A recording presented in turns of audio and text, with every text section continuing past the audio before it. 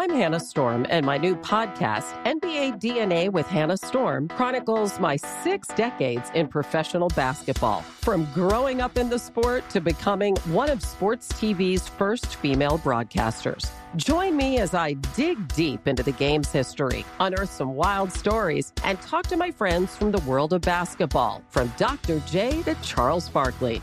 It's been a wild ride, and now I get to take you with me. Listen to NBA DNA with Hannah Storm on the iHeartRadio app, Apple Podcasts, or wherever you get your podcasts. More Than a Movie is back with Season 2. I'm your host, Alex Fumero, and each week I'm going to talk to the people behind your favorite movies. From The Godfather, Andy Garcia. He has the smarts of Vito, the temper of Sonny, the warmth of Fredo, and the coldness of Michael. To the legend behind La Bamba, Lou Diamond Phillips. When I walked in, I didn't think I had a shot at Richie because John Stamos' picture was already up on the wall. Listen to More Than a Movie on the iHeartRadio app, Apple Podcasts, or wherever you get your podcasts. Hey, I'm Jay Shetty, and I'm the host of the On Purpose podcast.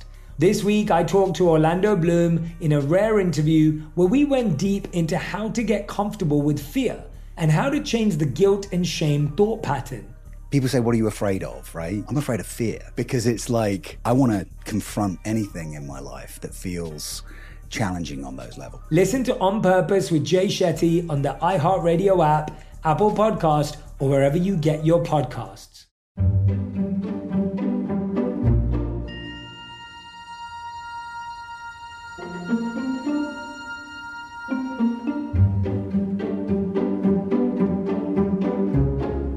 This is Our American Stories, and our next story is about a gem.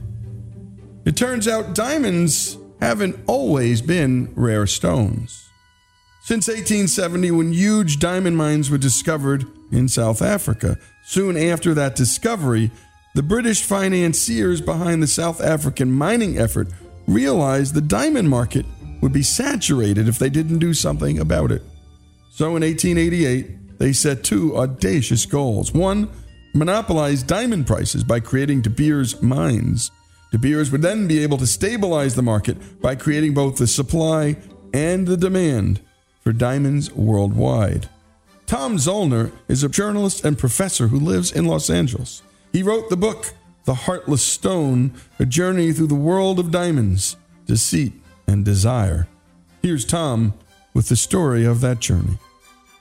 My name is Tom Zoellner, and when I was 32 years old, I entered into what is a fairly common rite of passage for a man in America. I asked somebody to marry me, and I gave her a diamond engagement ring because that's just what you were supposed to do. And I knew very little about diamonds. I studied up on it as best I could, which wasn't very deep. And I learned that there's this tradition out there that you're supposed to spend 2 months of your salary as a benchmark, sort of a sliding scale for what's expected. And I wanted to do what was expected. So I figured out what I could afford, and I bought her name is Anne, I bought her a diamond ring.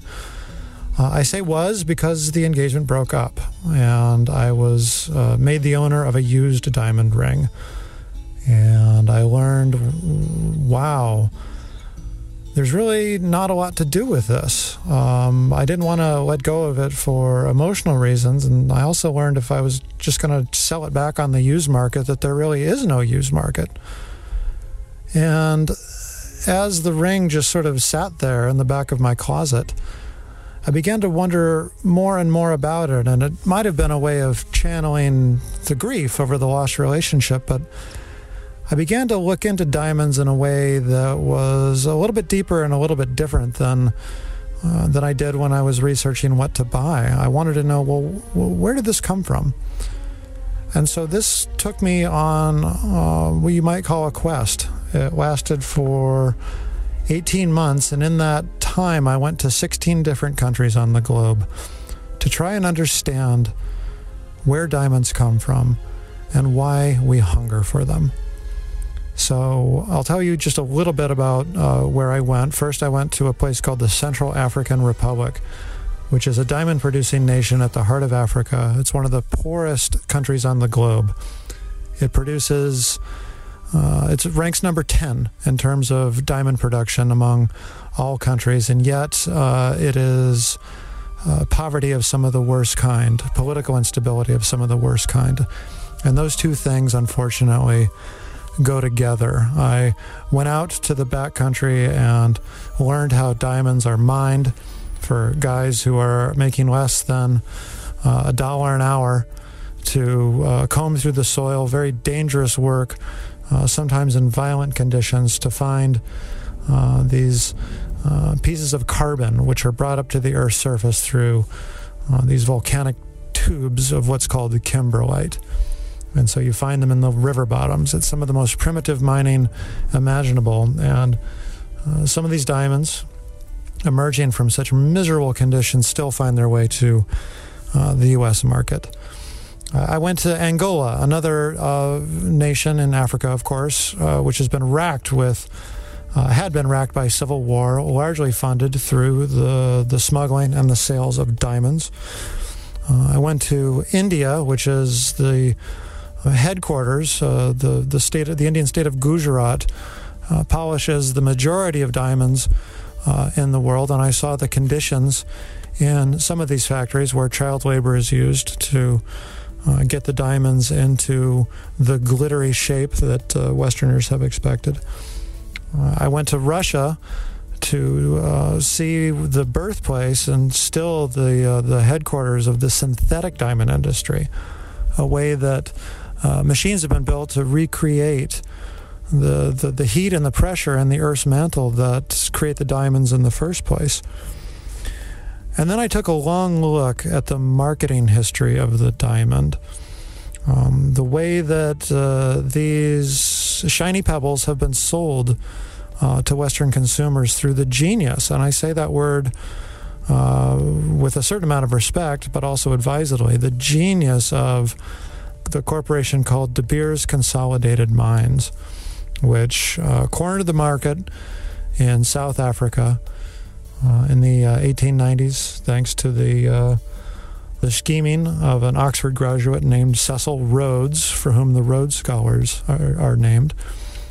Cecil Rhodes founded the De Beers Corporation and hit upon the insight that the way that you create high prices for these little minerals is that you just simply create artificial scarcity in the market, which is what he did and what De Beers continues to try and accomplish, even though it no longer dominates the market as it did today.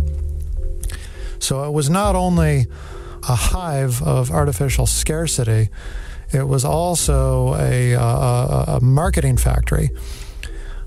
It was the De Beers Corporation that created this idea out of whole cloth, an invented custom that a young man is supposed to spend 2 months of his salary on his sweetheart's engagement ring. That turned out, it sounds like something from Charles Dickens, but it's actually a complete marketing fable.